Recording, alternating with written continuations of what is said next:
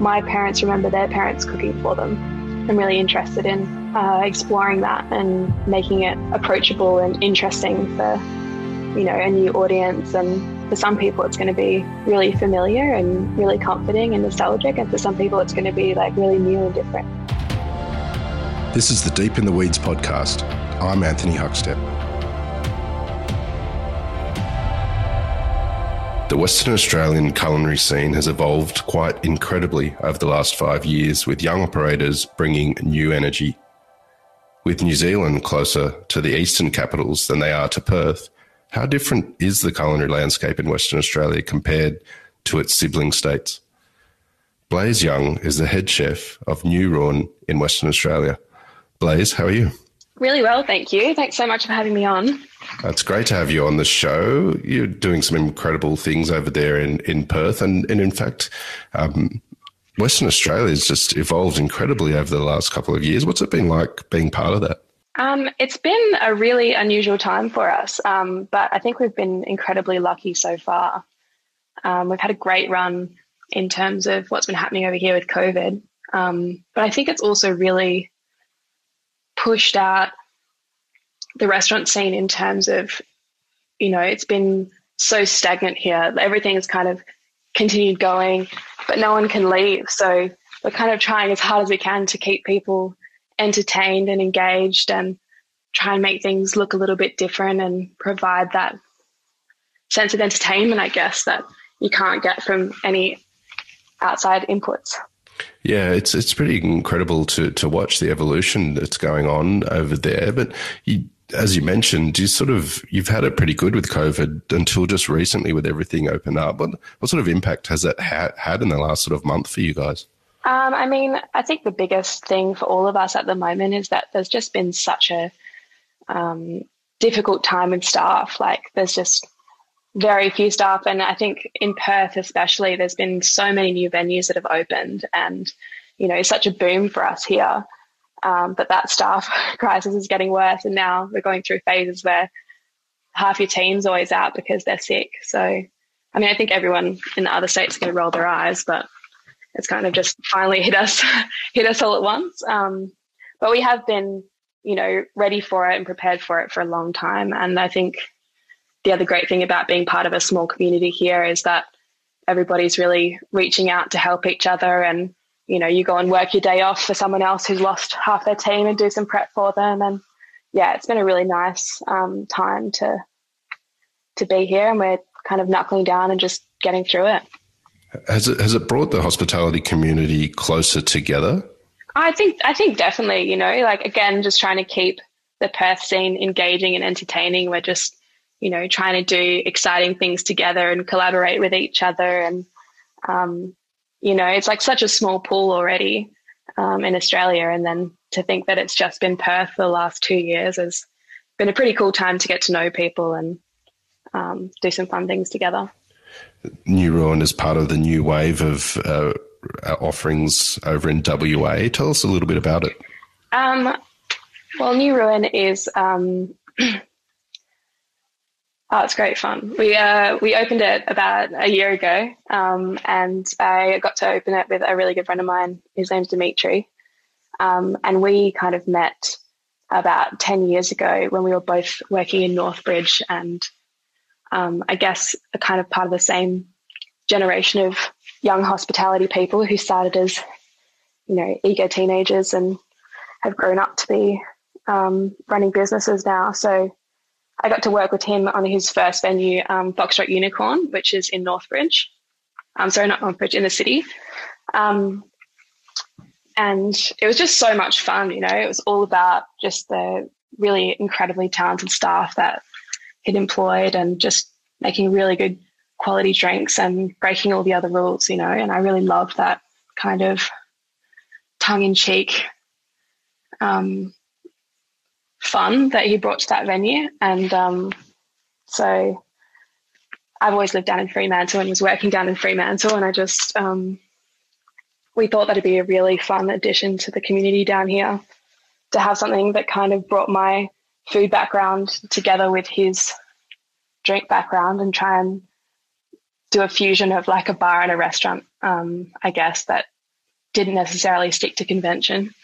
And there was obviously a lot of issues with that along the way as we negotiated which one it ended up being. But yeah, it's just been a really amazing experience. And I think, you know, as an owner, he gives all of his staff so much autonomy to input into what the business looks like and what it offers. And yeah, it's just been a pretty incredible last year of creating a space and carving out where we sit in Fremantle and what people want to use the business as and what they're excited to come and see. And yeah, it's been pretty great, you know, to write my first menu, and it had all these, you know, a lot of offal, a lot of weird meats on there. And he was just like, yep, no worries, let's go for it.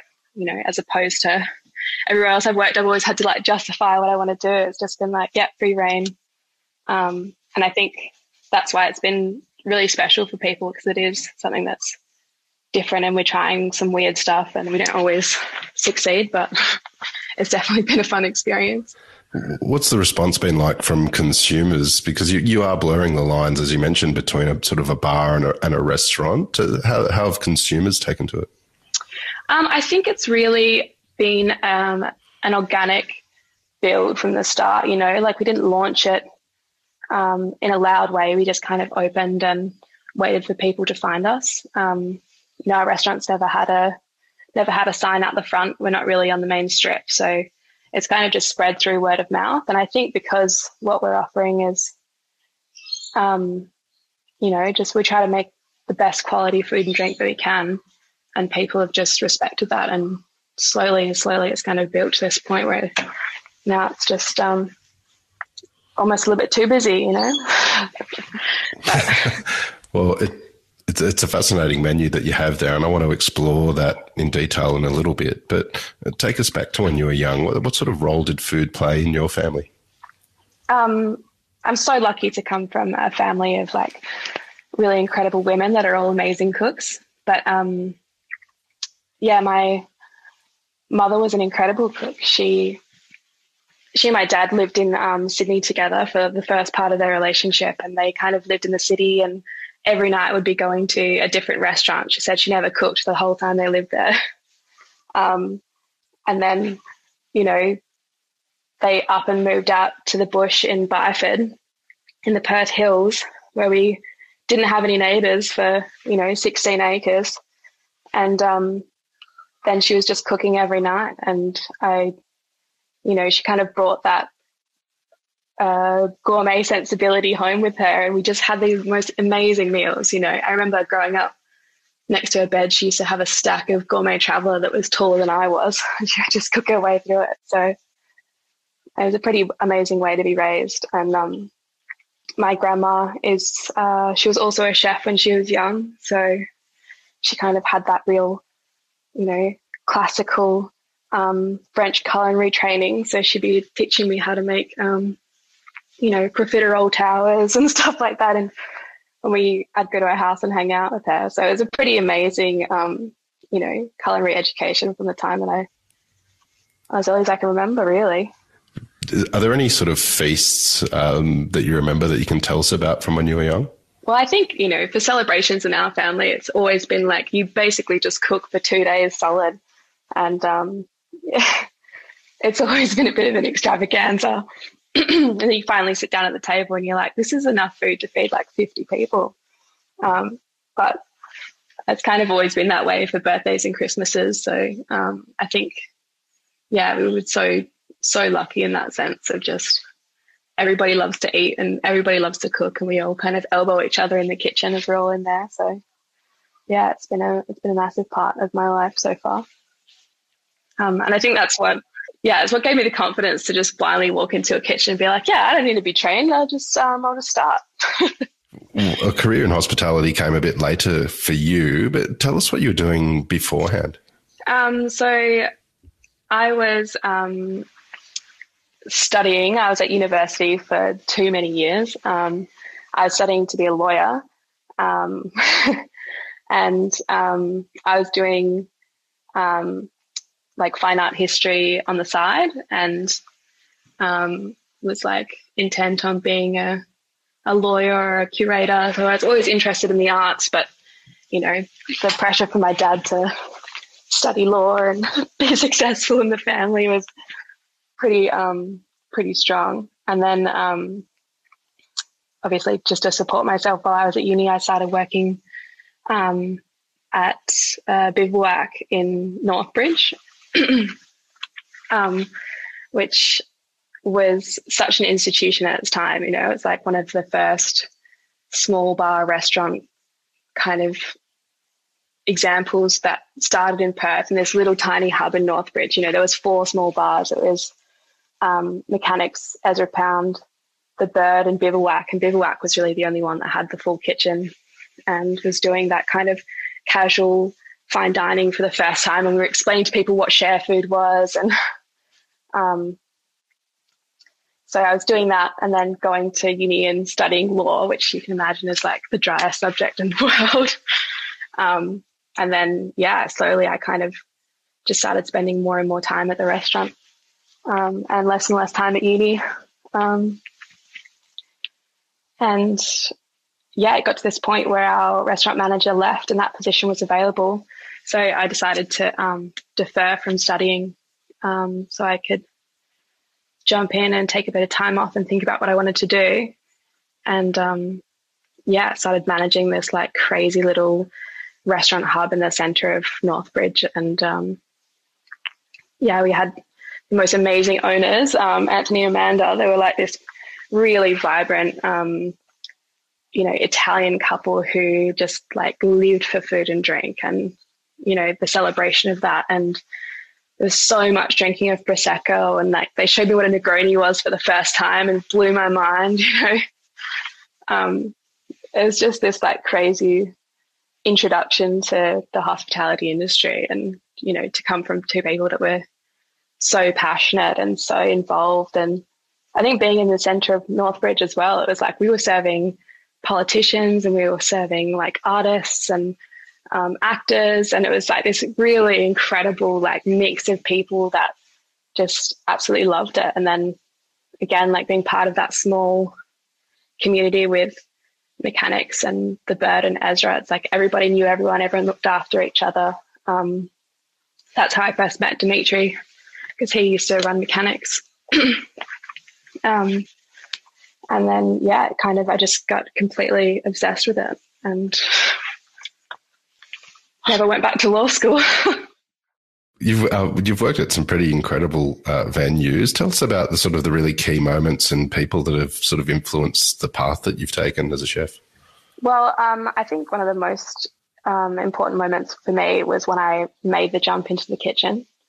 And when I was at Bivouac, I was spending more and more time like being a pest and hanging out with the chefs and asking them questions and like trying to convince them to let me plate up desserts in there and stuff. And they just weren't having it. Like they weren't interested in it at all.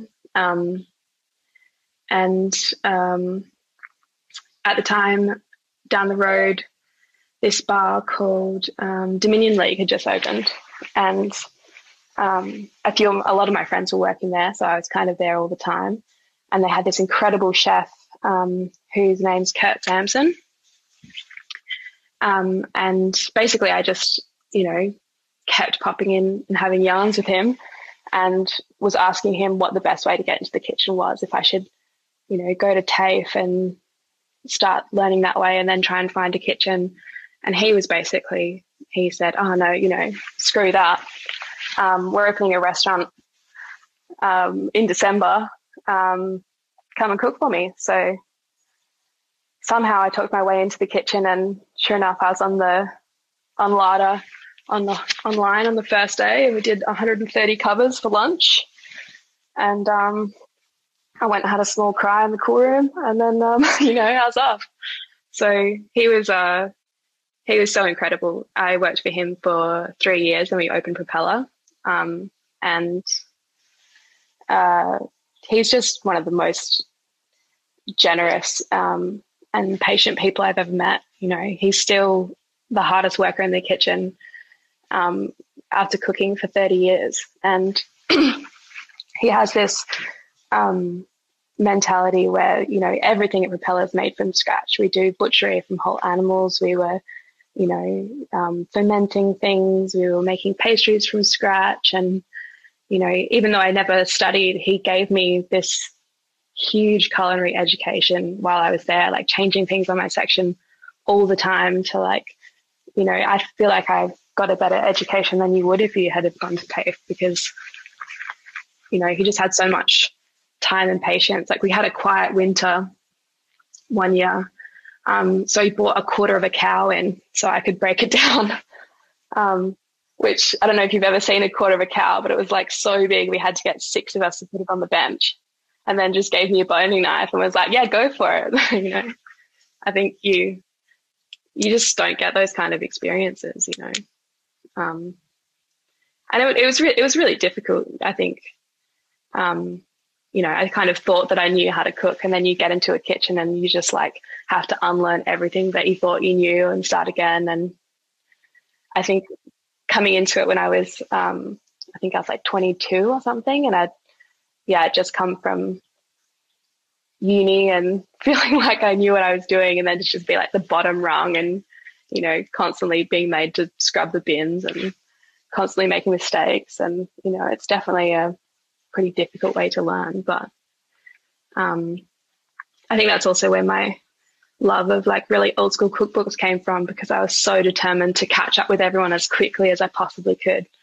I just, go home and just throw myself into, old school technical cookbooks to try and learn how to do things the day before it was put on my section, because I was like, okay, I know I need to do this tomorrow. I'm going to read everything I can about it.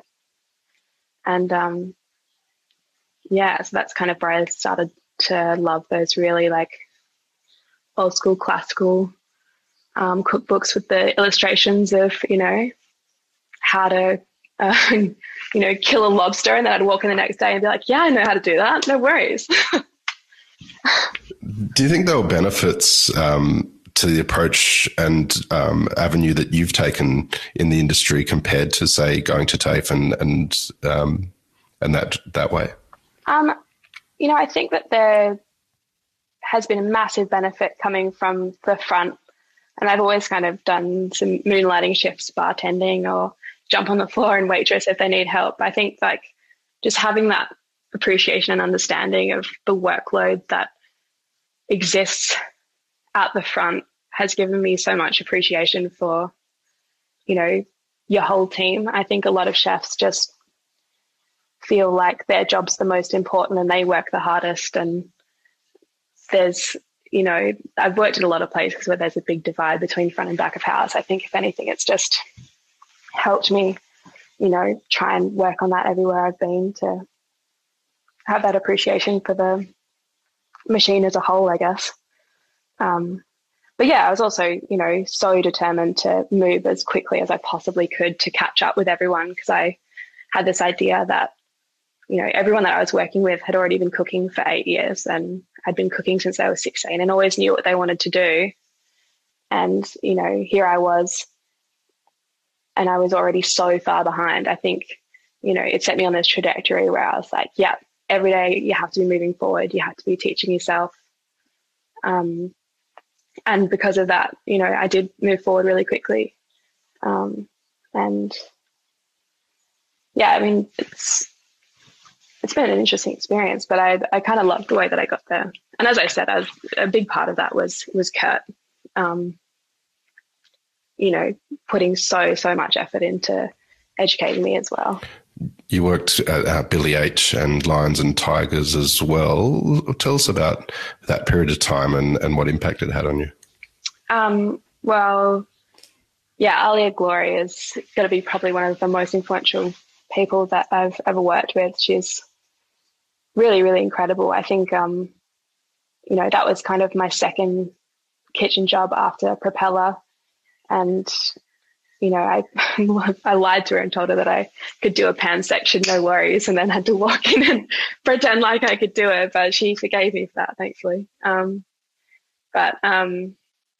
Yeah, I think working for Alia really developed the style of food that I cook today. When we were at Billy H, we were cooking this really incredible, nostalgic, revamped 70s dinner party food. And it was like, it was on these bunky brown plates, and she used to call it, we're just making ugly food, ugly food that was really delicious. And I think her focus was always on simplicity, like how simple can you make it? Like a piece of protein with a sauce, and then there's just nothing to hide behind. It had to be executed perfectly. Like that sauce had to be incredible, and that meat had to be perfectly cooked, because there's just nowhere to hide. And I think she really taught me the beauty of simplicity and how it can be, exquisite and elegant, or it can be so average at the same time. It's like there's just no choice but to have that really high level of execution and precision. And yeah, really, like, she taught me how to just take time with things and, like celebrate when new produce comes in and that's stunning, and step back and be like, oh my God, this, kingfish is phenomenal, and just take a moment with that. I think she really, really enjoys cooking and eating, and really celebrates every part about it that feels good. And of course, she also, ever since I met her, has been so motivated to change what being a chef looks like. I think she was definitely one of the front runners in terms of trying to cut your hours down and making sure that everybody ate lunch every day, making sure that you had a break. Like if you were sick, you just got sent home, which sounds so simple, but it just, isn't the case in a lot of places. And back then it was like, jumping down from working 65 to 70 hours a week to doing a 55-hour week was like huge.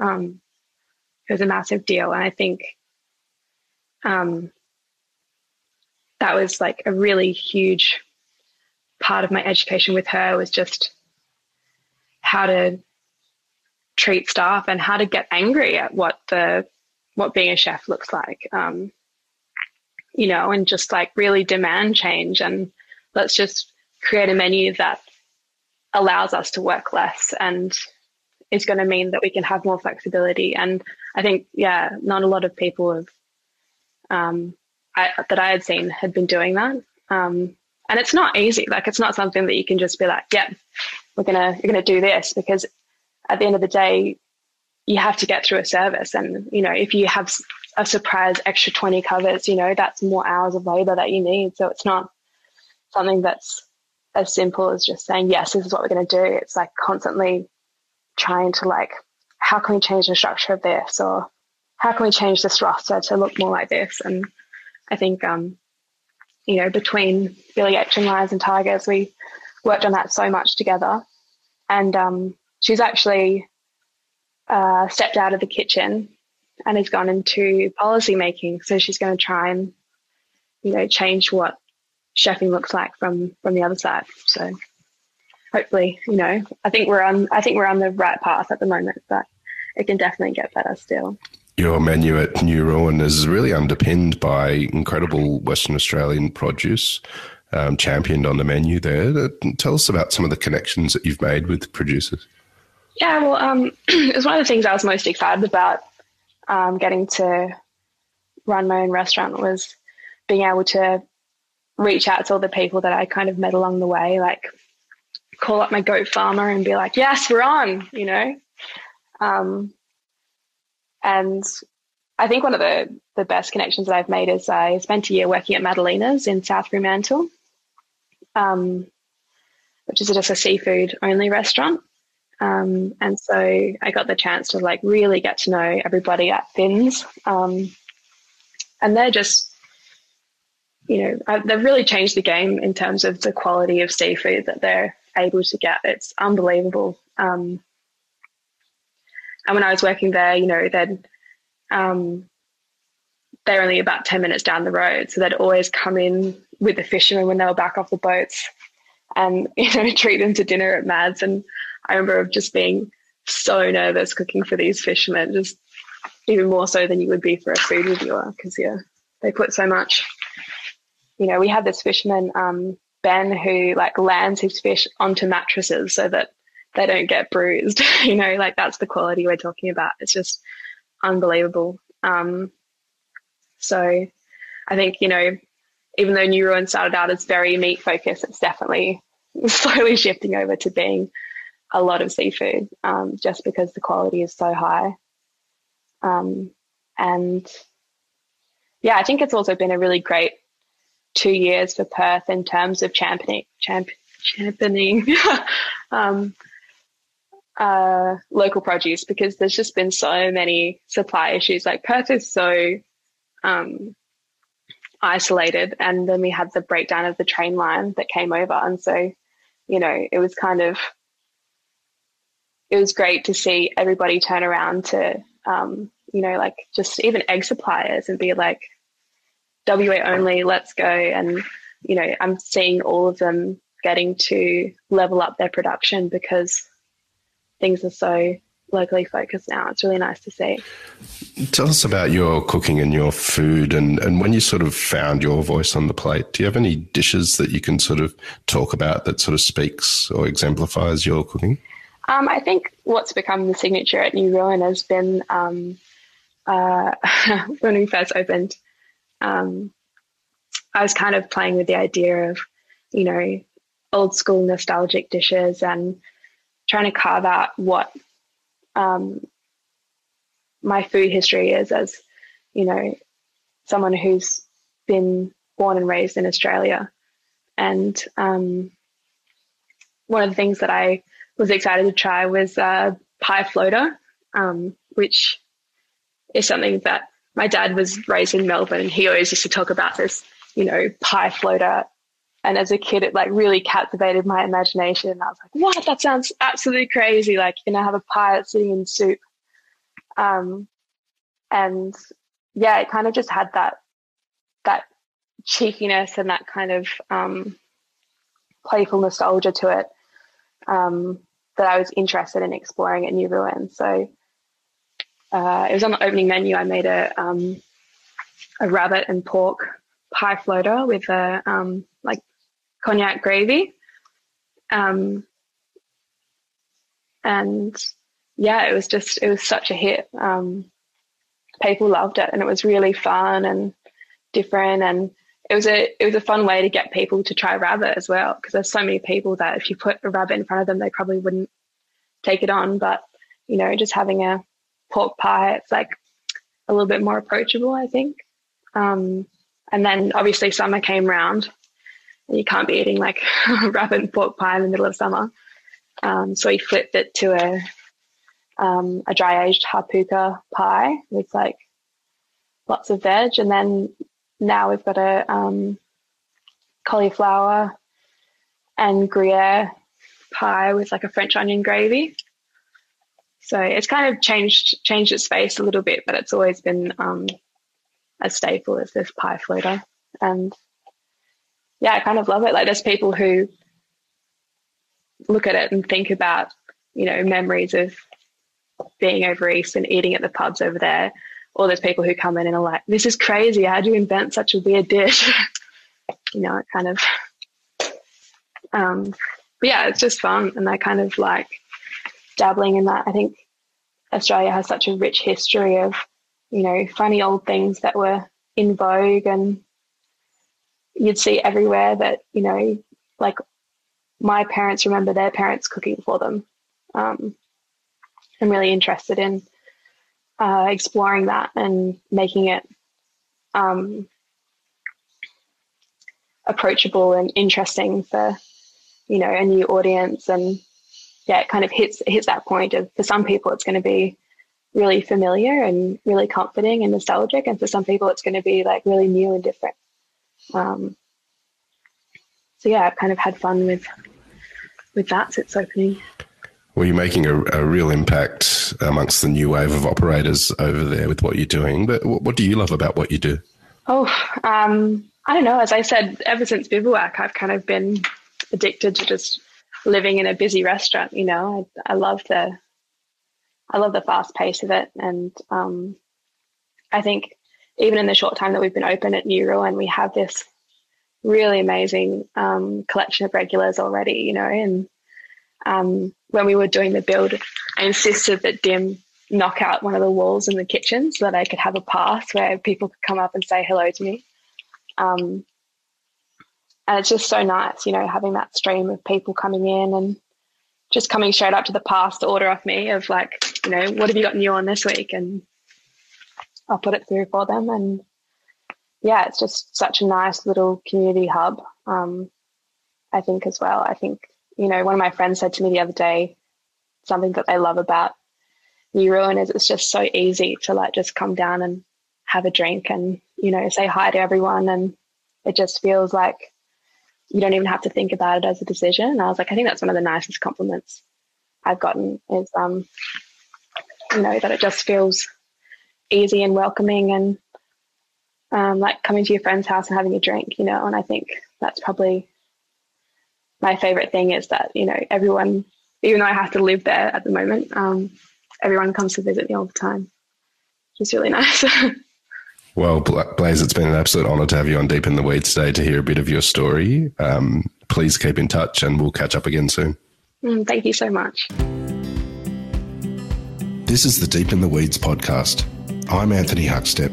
Stay tuned as we take a deep dive into the lives of the incredible people who ply their trade in the food and hospitality sector. Special thanks to executive producer Rob Locke for making this all happen.